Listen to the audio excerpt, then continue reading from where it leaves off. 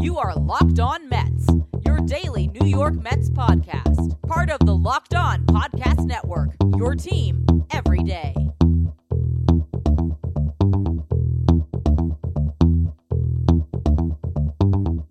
Hello to all you amazing Mets fans. You're listening to Locked On Mets, part of the Locked On Podcast Network, your team every day.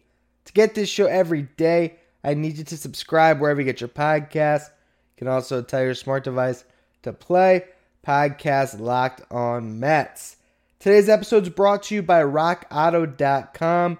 Amazing selection, reliably low prices, all the parts your car will ever need. RockAuto.com. Prior to the game on Tuesday, the Mets were dealt with some bad news as rookie David Peterson hit the IL with shoulder fatigue. Corey Oswalt filled in pretty well, and the Mets ultimately got a victory as the offense really exploded late in that game. I'm going to talk about the game in the first half of the show. Then later on, I want to talk about Brandon Nimmo and Amed Rosario, two guys who had big games on Tuesday and have been hitting well as of late. And I also want to get into the state of the Mets rotation as another viable starting pitcher goes down with an injury. Before we get to any of that, though, I'm your host, Ryan Finkelstein. If you want to find any of my work, follow me on Twitter at FinkelsteinRyan. You can also find some of my writing about the Mets at MetsMerizedOnline.com. Now, David Peterson was pitching great for the Mets this year. The rookie came in and was suddenly the number 2 starter, at least based on performance. He had a 3-1 record through his first 4 starts and a 2.91 ERA. The good news for the Mets is this IL stint is retroactive to August 14th, which means he's eligible to return on the 24th. So that gives you a little window into how long this could be. Might only miss one other turn through the rotation if all things work out and the shoulder feels strong in a couple of days. We thought he would make this start after dealing with that fatigue in his last start on the 13th, where he was pulled after 5, but here we are, so we'll see what happens. In his place, though, Corey Oswalt pitched pretty well. Gives up 5 runs his last time out in a relief appearance and 3 home runs against the Braves, and I think everyone had that in their memory, and we're like, okay, what's Oswalt going to give the Mets? In this game, he gave up a leadoff hit, but then picked off Jonathan Villar, just some terrible base running, and then from that point on, retired 9 men in a row. So gets, 10 outs with ease without any real traffic or worries. The Mets were facing Humberto Mejia, who was that rookie pitcher that they saw 11 days prior.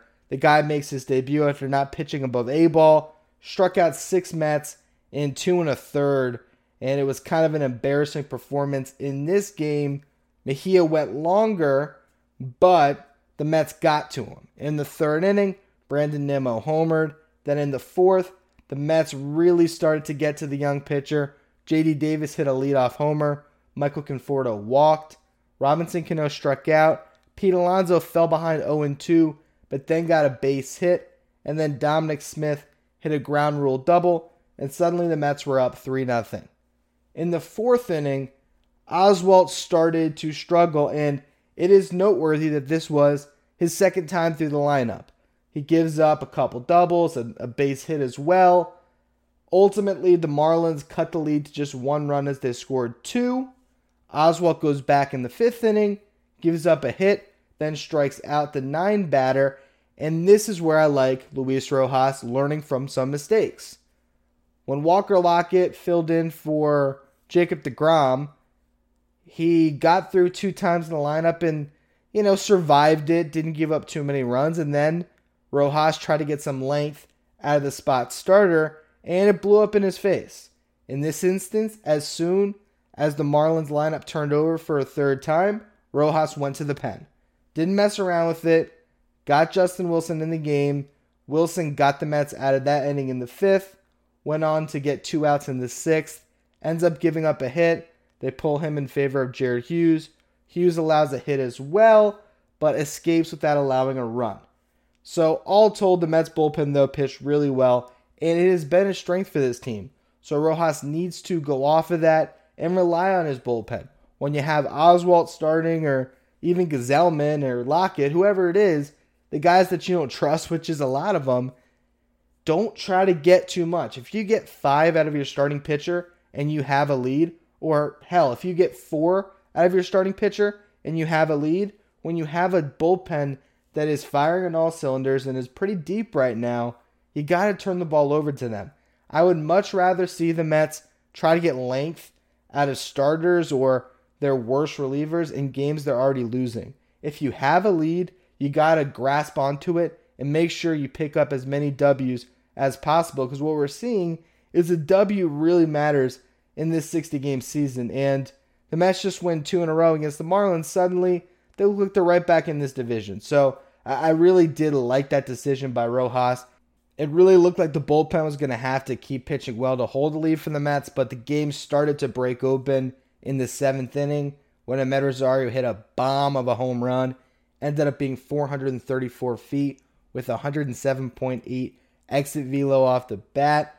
That was a huge confidence booster for Rosario. He kind of pimped the home run a bit, and I think it was one of those moments where it was like, all right, there we go. There's my swing. And if you find it against the Marlins and a shoddy bullpen, well, hopefully that momentum carries over, and we saw that with Rosario later on in the 8th inning. The Mets end up putting together a big rally in the 8th. J.D. Davis started things off by grounding out, but from there, Michael Conforto got hit by a pitch. Robinson Cano got another extra base hit, dumping a double into right field.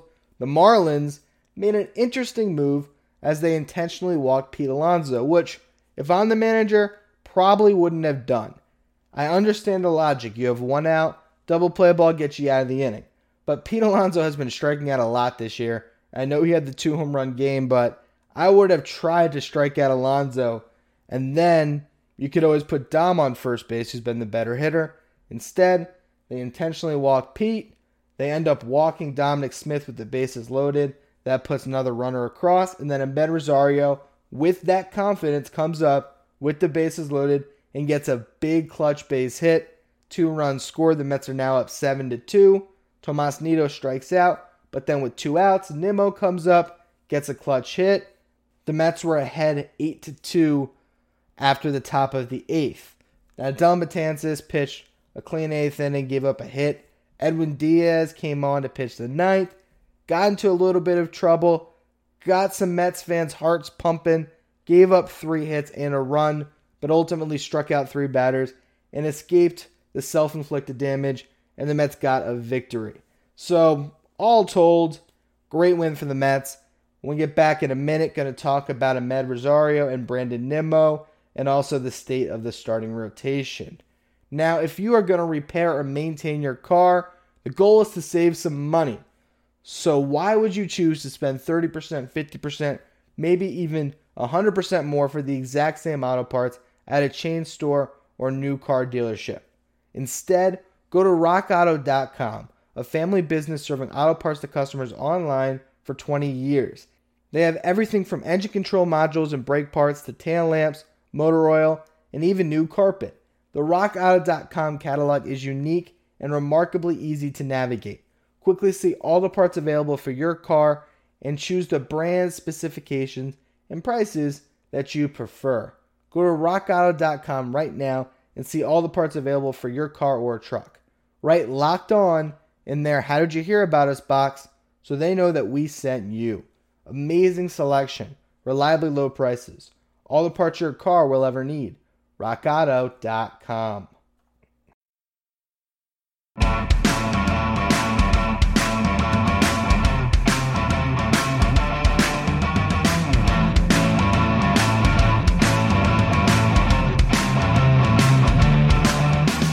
Now let's talk about Amed Rosario, because he's had a pretty up and down season, with more down than up, and I have been a pretty loud voice advocating for Andres Gimenez to get more playing time, and maybe even at the expense of Rosario.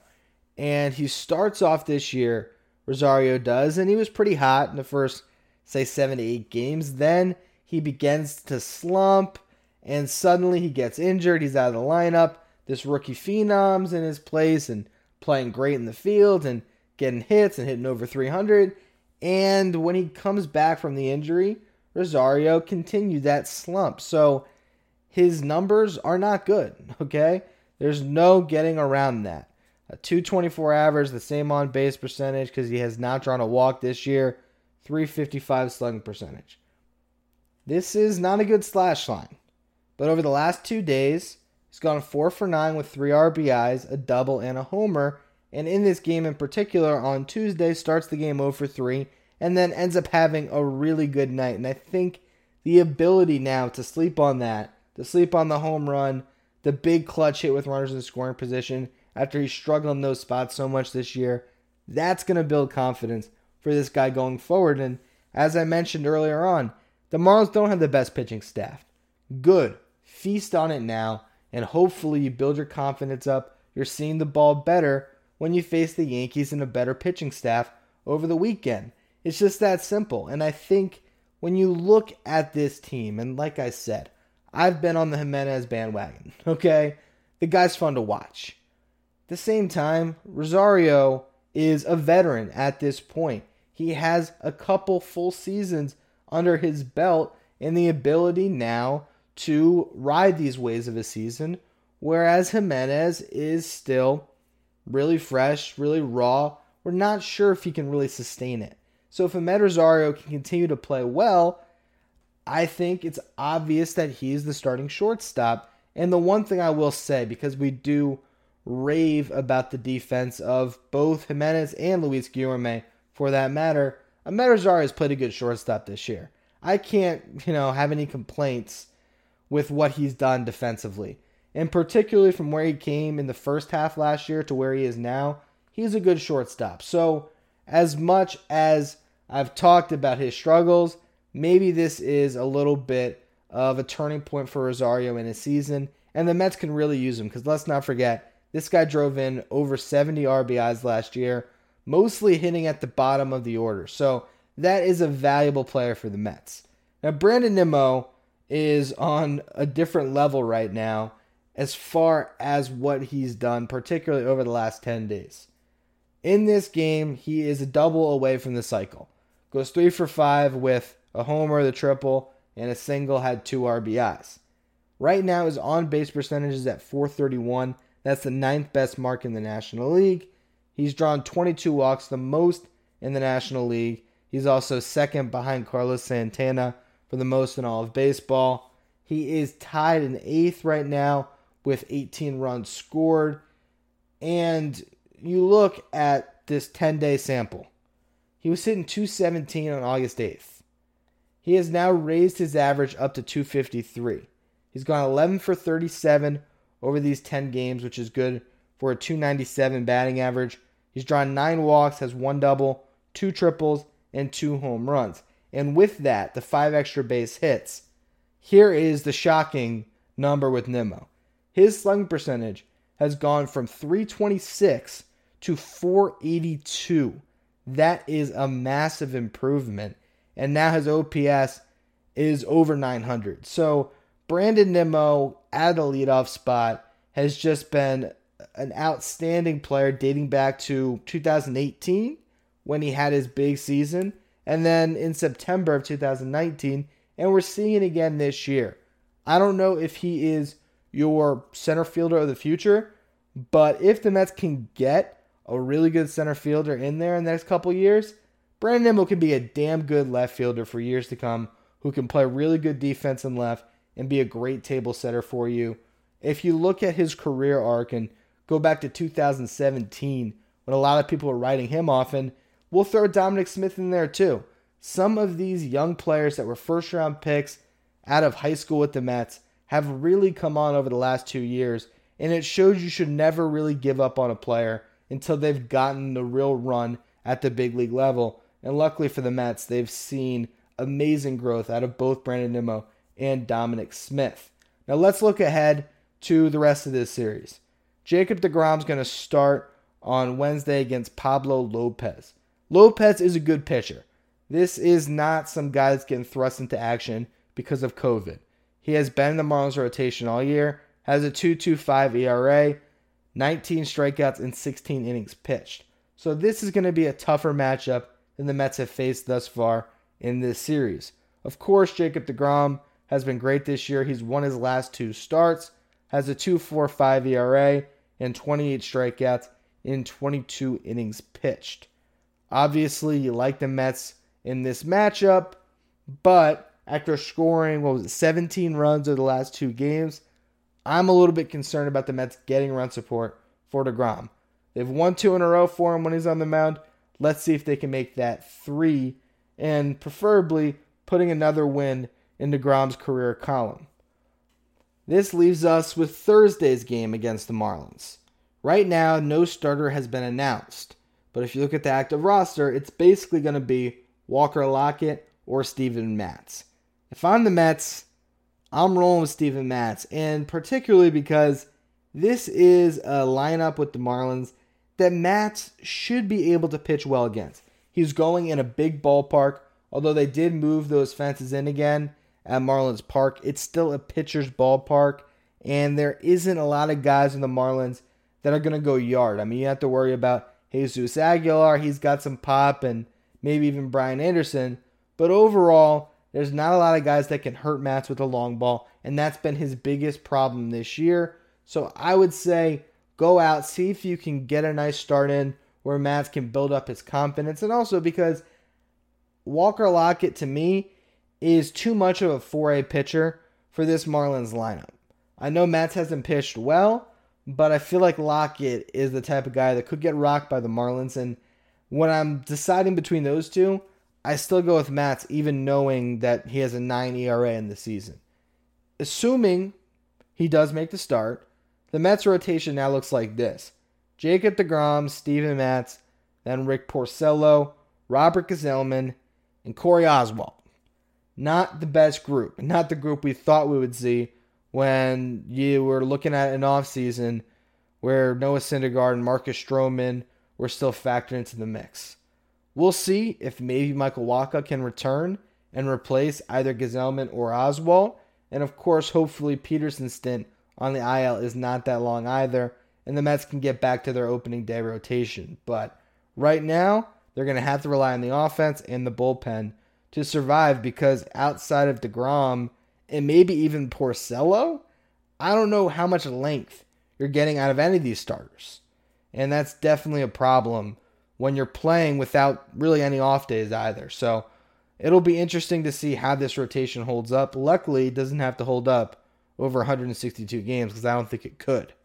Now, finally, before we close, looking at the NL East after the Mets have won these last 2 games, only 3 games separate first place and 5th place in the NL East. The Braves are still in first. The Marlins are in second. The Phillies are in third. The Mets are a game behind the Phillies and 2 games behind the Marlins. If they win tomorrow, they will be a game within second place. So that shows you what this season's all about, with these teams playing each other all the time. That also is going to create a lot of parity in this division. As always, thank you for listening. Please remember to subscribe wherever you get your podcasts. You can also tell your smart device to play podcast Locked On Mets.